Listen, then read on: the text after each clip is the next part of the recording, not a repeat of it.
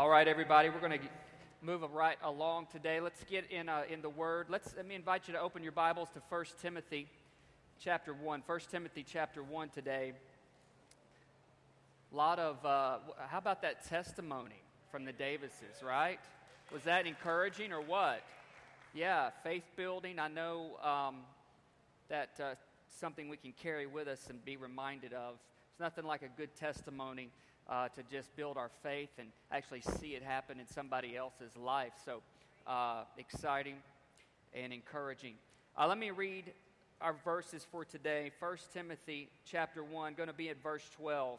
Paul writing a letter to his young protege in the ministry, his spiritual son, who's a pastor in the Ephesian church. Verse 12, Paul says, I thank Christ Jesus our Lord, who has given me strength to do his work. He considered me trustworthy and appointed me to serve him, even though I used to blaspheme the name of Christ. In my insolence I persecuted his people, but God had mercy on me because I did it in ignorance and unbelief. Oh, how generous and gracious our Lord was. He filled me with faith and love that come from Christ Jesus. Verse 15, this is a trustworthy saying, and everyone should accept it. Christ Jesus came into the world to save sinners, and I am the worst of them all. But God had mercy on me so that Christ Jesus could use me as a prime example of his great patience with even the worst sinners. Then others will realize that they too can believe in him and receive eternal life. All honor and glory to God forever and ever. And he is the eternal King, the unseen one who never dies. He alone is God. Amen. Amen. Let's pray.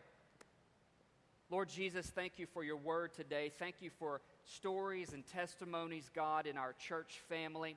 Thank you for what you're doing. I know things are happening behind the scenes, and it takes some time for it to come to the surface. So, Lord, I pray today that the work you're doing in our lives behind the scenes, give us patience and give us endurance, Lord, and help us to continue to fight the good fight and persevere and not lose heart or grow weary in well-doing. As we are here in your presence, here in your word, speak to our hearts. Let our minds, let all of that connect with you today so that our life can be on point and be on target with your will for our lives. Help me to bring it the way you want it brought today in Jesus' name. And everybody can say, amen. Again, guys, if you haven't noticed, the air conditioning's out. I didn't know if you picked up on that. If your feelers were out there today, we sincerely do apologize. We found out yesterday morning that it was not going to be fixed before today. And so we had no time to do anything other than try to have a few fans around for you. We do have ice water for you. If you need that, please get up, get it if you need it. I don't want anybody passing out because it's too hot, and I really will try not to be too long, I promise you. We're in this series called Vision 2020, Let Hope Arise.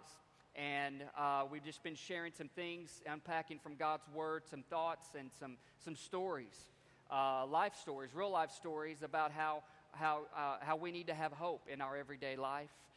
You heard that story there about some things that the Davises have learned over the last several years and how God has just kind of brought some things together and working behind the scenes for many, many years. And then finally they reap a harvest of something that they were just being faithful in what God was calling them to do. And God showed himself strong and faithful and provided. And, you know, some things they learned there. There's things you and I learn all the time. And that's what we shared last week or the last couple of weeks about things that we've learned in marriage and in relationships and how God wants to work in our lives and do some things holy in us with our relationships. Today I want to start part one of a message I'm calling 20 Things I've Learned in Ministry. 20 Things I've Learned in Ministry.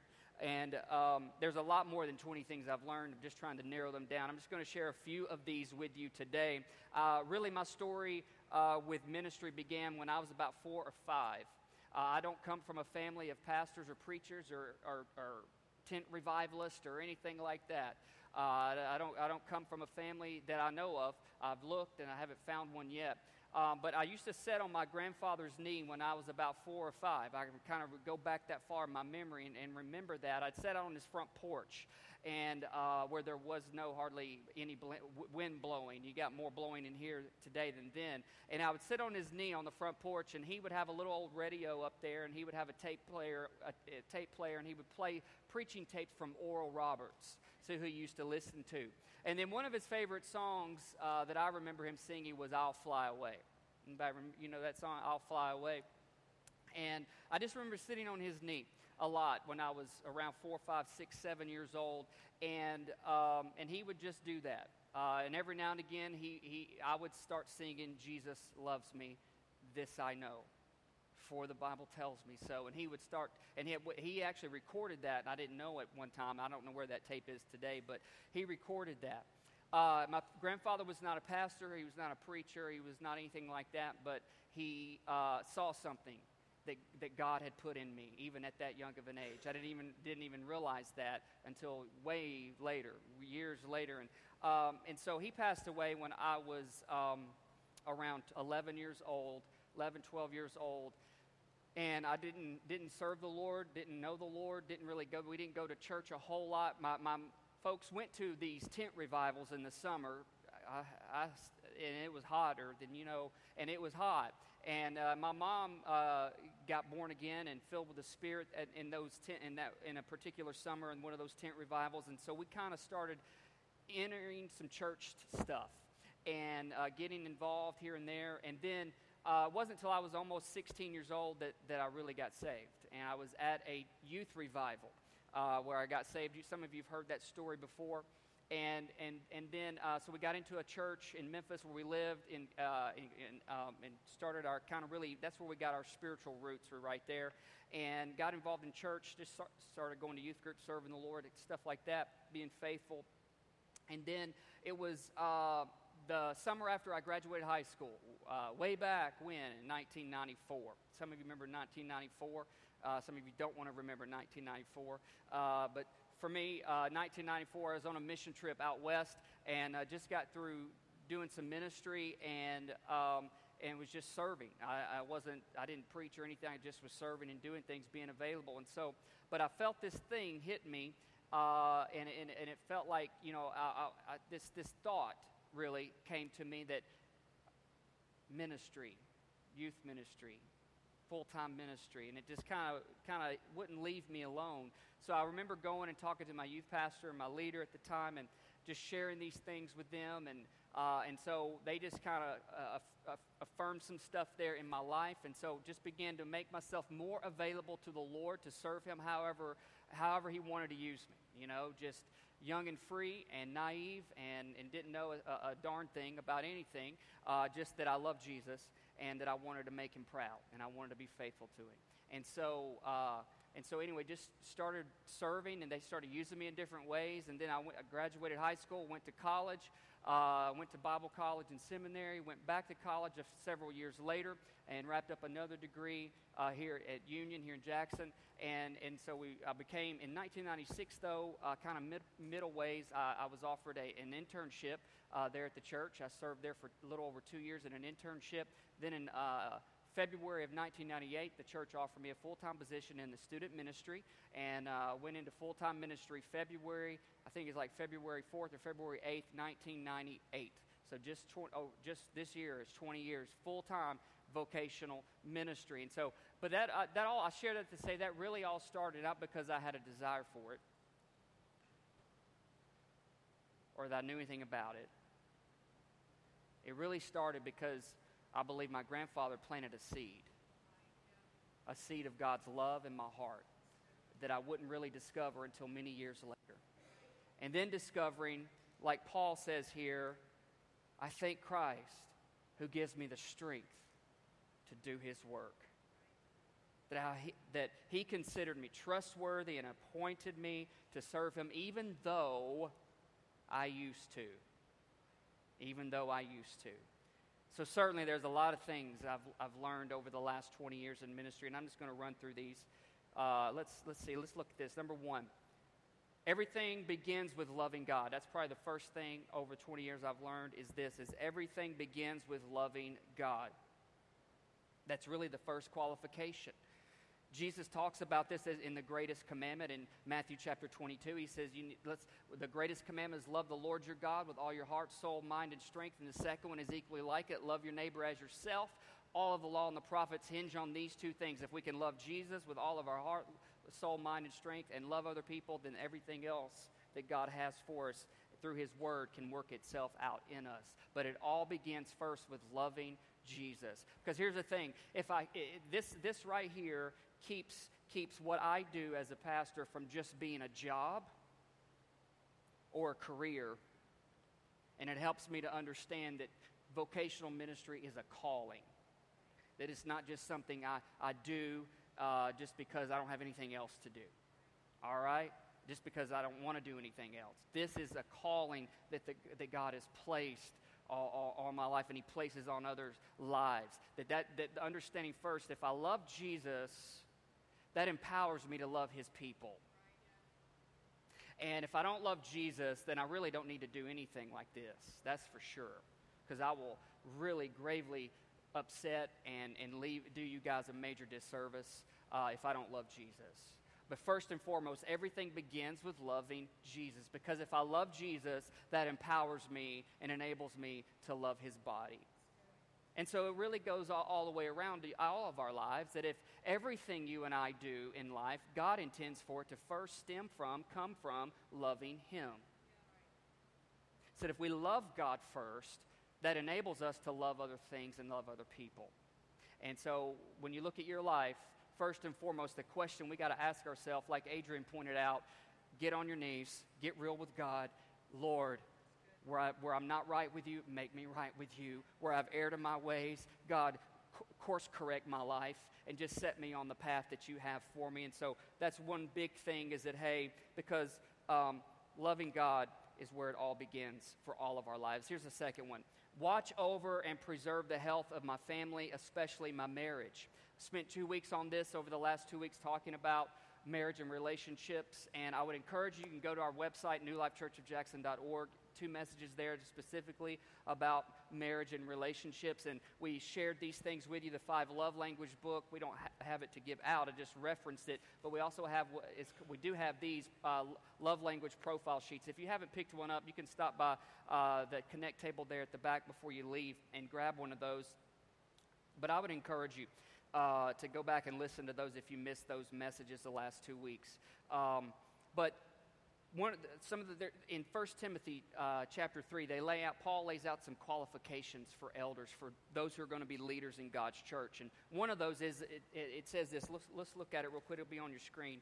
Chapter 3, verse 2, it says, that an elder must be faithful to his wife. Verse 4, he must manage his own house and family well, having children who respect and obey him. If a man cannot manage his own household, how can he take care of God's church? And so the first 25 years of ministry for me, I've been in it for 20, so I've got a few more years. But here's what the first 25 years look for me right now is in pastoring. They're preserved with a priority to raise my household well.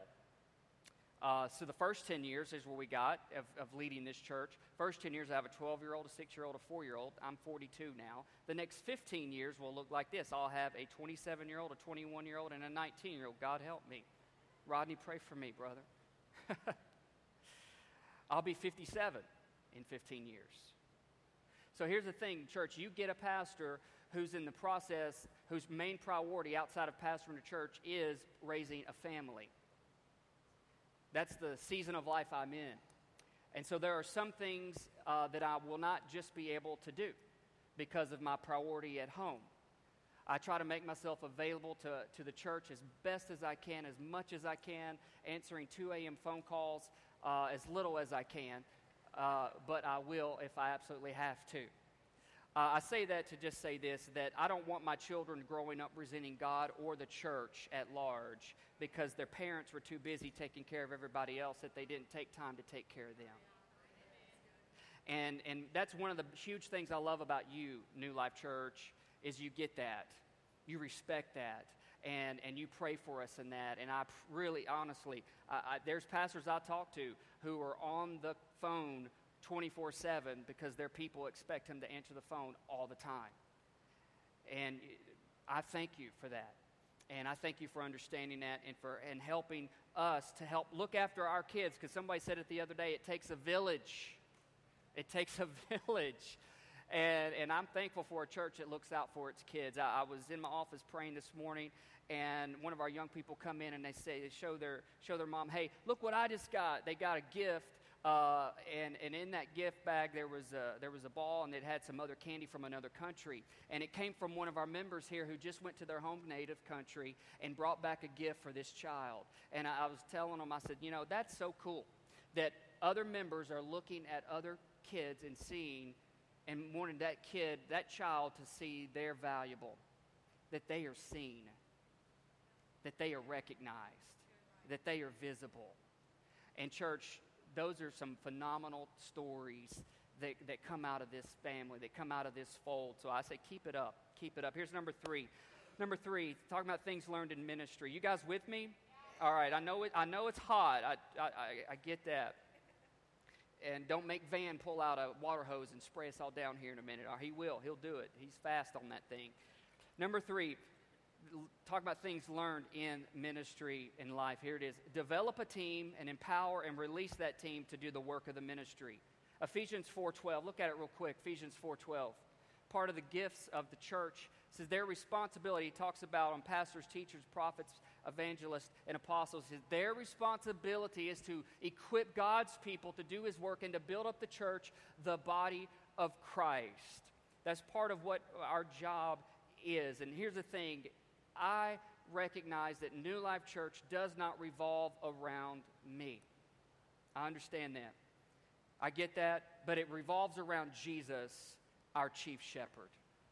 Because at the end of the day, whether I'm present or absent, Jesus' church must still carry on. Amen?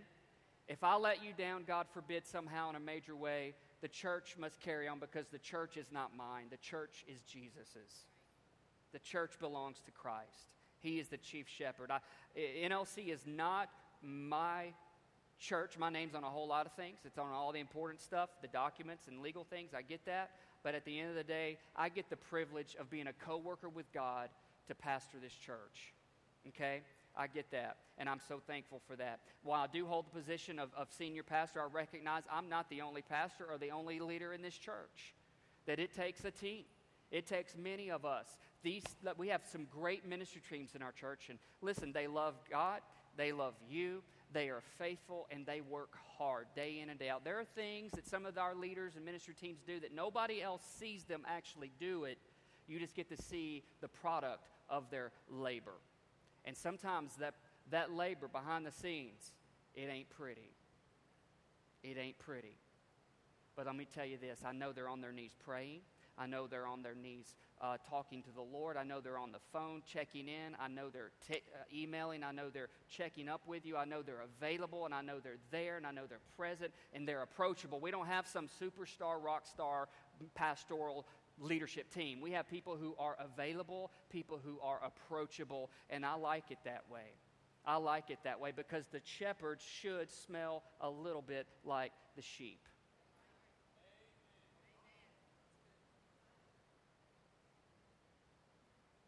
Number 5, 4 and 5, I grouped it together, 4 and 5. Talk about lessons learned, things learned in ministry. Spend quality time with my Bible and in prayer, not for a sermon, but first for spiritual nourishment and relationship with God. Now, I got to tell you, I didn't understand that early on because busy, going and blowing and going all the way around, burning the candle at both ends. You know, when you're 22, 23, you just think you're invincible. You can go all day and all night, right? But what happened was some things I learned was my spiritual health was not that great because I did not spend quality time in my Bible and in prayer for the relationship with God. I was doing it to get a sermon. I was doing it to get a message. I was doing it because I had treated it like a job. And out of everything begins with loving God. Therefore, everything must continue with loving God. And so, spending quality time, my spiritual nourishment and my relationship with God, out of that am I only able to stand before you and share with you, teach you, and lead you in a healthy way. There's just no way I can do it. If my relationship with God sucks, my leadership will suck. Can I say it that way? If my relationship with Jesus is awful, then my family relationship will be awful. Not them, me. And so everything begins with loving God. Everything continues with loving God.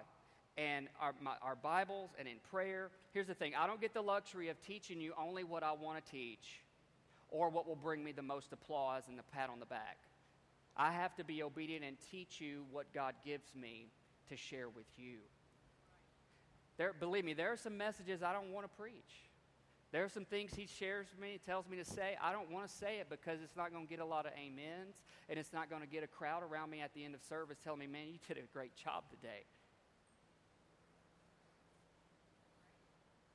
But at the end of the day, I have to be responsible for saying truth, obviously in the right way. Can't be a butthole about it, right? I have to be gentle in a way and say it truthfully and tactfully, but at the same time, I have to be obedient to do that. Here's the thing, the Bible transforms because the Bible is full of power and full of life. And I have to not treat it as just a book to get some kind of message out of it, but I have to see it for the nourishment, for my own soul, for the sanctity of my own spiritual well-being and my own salvation, so that I can then help in a healthy way lead a congregation, hopefully, in the direction of God. Prayer. I read this, a pastor said this, minutes spent with God make the day profitable. Hours spent with God make life triumphant. How about that? I love that. You know, before Jesus went to the masses, Jesus first went to the mountain. Before the disciples encountered all the crowds, they first encountered the Christ.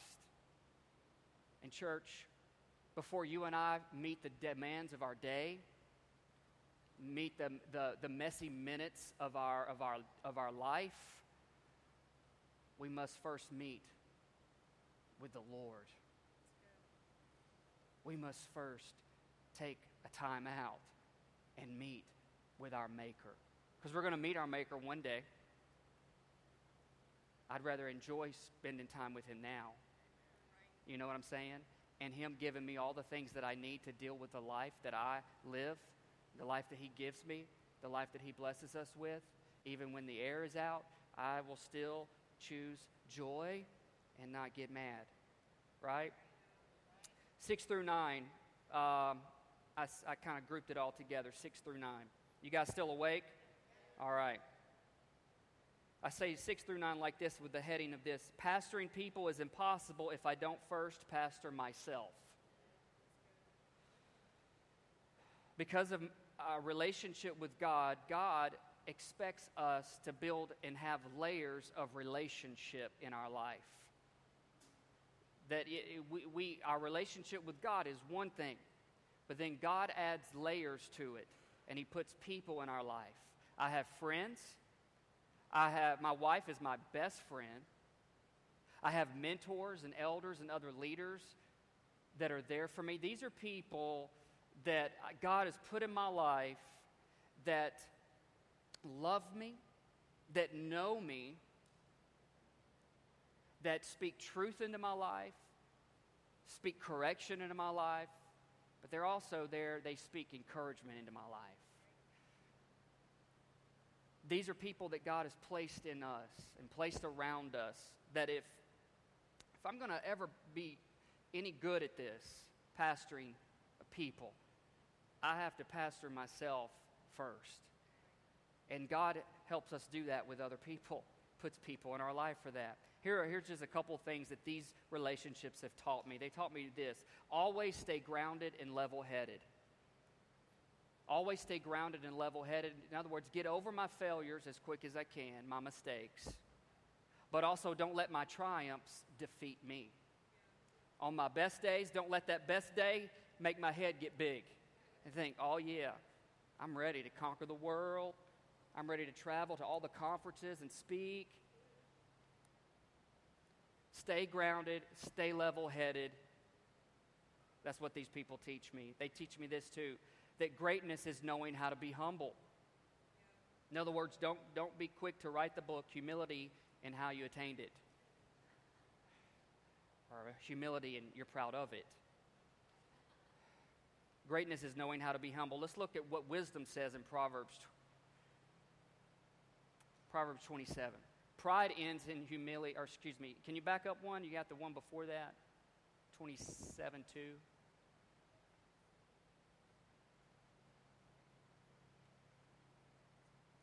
It's getting hot in here. Let's move on. Proverbs 29:23. We'll just stick with that. Pride ends in humiliation, while humility brings honor. God is not looking for superstars to do his thing. He's looking for vessels of clay in which he can pour out his treasure in them and through them. At the end of the day, on our best day, we've got to remember our feet are still made of clay, and that God is the one who shapes us, and God is the one who pours into us. Amen? It teaches me this. This is the last part of this thing. Honesty and transparency go a long way. Honesty and transparency go a long way. Proverbs 28, verse 10. It says, those who lead good people along an evil path will fall into their own trap, but the honest will inherit good things. Honesty, transparency. If you know me at all, you know that I try for that. I strive for that. I try to be real in front of you, as real as I can be. And I try to model that, try to teach that to my kids and try to model that in front of other people. I'm not saying, none of this stuff have I checked off the perfect list there and I've conquered it and I've arrived on it and done it. I don't make mistakes. That's bad. I make mistakes. But here's the thing. Who and what I am comes before what I do. In other words, I don't try to hide behind the label of preacher or pastor for my identity. Because that's not who I am. Who I am is a person. Who I am is a creation of God. With flaws, with issues. I have doubts. I have things that I struggle with and wrestle with just like the rest of us. And so me preaching, me pastoring, me with a title on my name is not who defines me. God is the one who makes me. And which leads me to my last point for the day. And the church can say amen. Is this, number 10, only I can be I. Only you can be you. I like what David says in Psalm 139. I chose the Message translation for this portion. David said, oh yes, you shaped me first inside then out. You formed me in my mother's womb. And I thank you, high God, you're breathtaking. Body and soul, I am marvelously made. I worship in adoration. What a creation. You know me inside and out. You know every bone in my body. You know exactly how I was made. Is that the end of that? Okay, couldn't remember. I'm not created to be like anybody else, right? I'm only created to be me. At 42 years old, I hate to admit it to you, as a grown man, it's taken me most of my life to figure that out.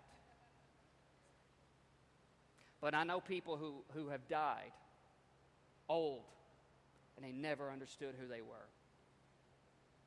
They hid behind a facade. They hid behind what they thought people wanted them to be. Friends, life's just too short to go through life trying to fake it, trying to be something you're not. I used to try to emulate other preachers because I thought, man, I want to preach like that. Not knowing what they do Monday through Friday and how life really, really is for them. taken me a long time, guys, confession, for me to just learn to be me, to be comfortable being who God has made me to be.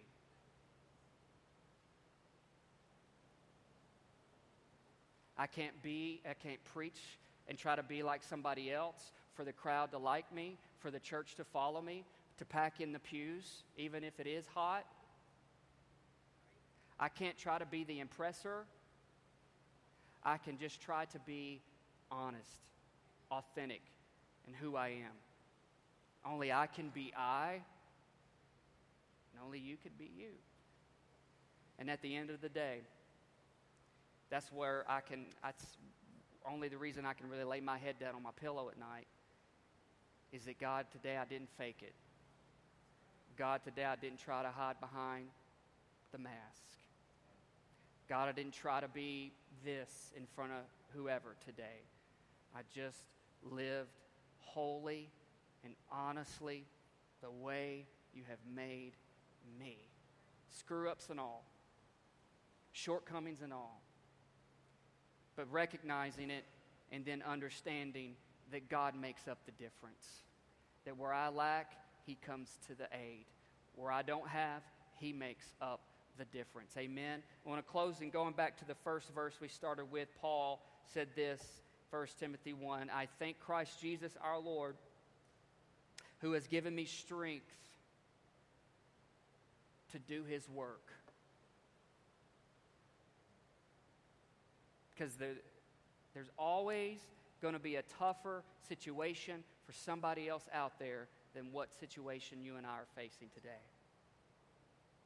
There are pastors in other countries who don't have half, a fourth, an eighth of the amenities that we have here. I'm talking dirt floors, no sound system, no big fan. I think it's good that we can take some natural things and learn some good lessons in them, right? And I got to tell you, I appreciate your perseverance to stay today, because you could have just came in and got the water and be like, I'm out of here. It's too hot. Christ Jesus gives me strength to do His work.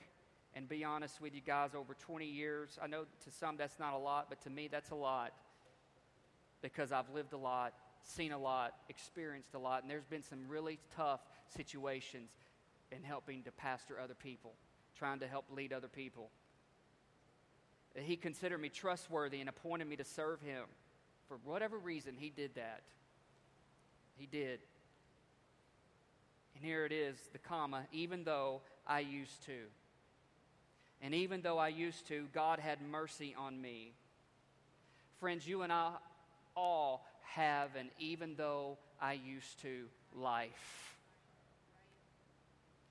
But somehow, through God's perfect love, looks down and looks into us and says, I want to use you. I still want to use you. I've got a destiny for you. I've got a purpose for you. I have a life for you that's better than one you could ever dream of. I have things set up for you. But even though I used to, God has mercy. And today, friends, one of the big lessons in today's service is this, is that wherever we've messed up, wherever we've gone wrong, wherever we have fallen short, wherever we have put our hand in place of God's hand, we back off, we bow down, we kneel down, and we say, Lord, today is a new day, because Scripture teaches us that His mercies are new every morning. Even though I used to, fill in that blank, God's mercy is still fresh today. And He wants to remind you, so what? You've made your mistakes. So what? You've fallen short. So what? You've been up and down and in and out. I don't care. All that matters is that you get it here.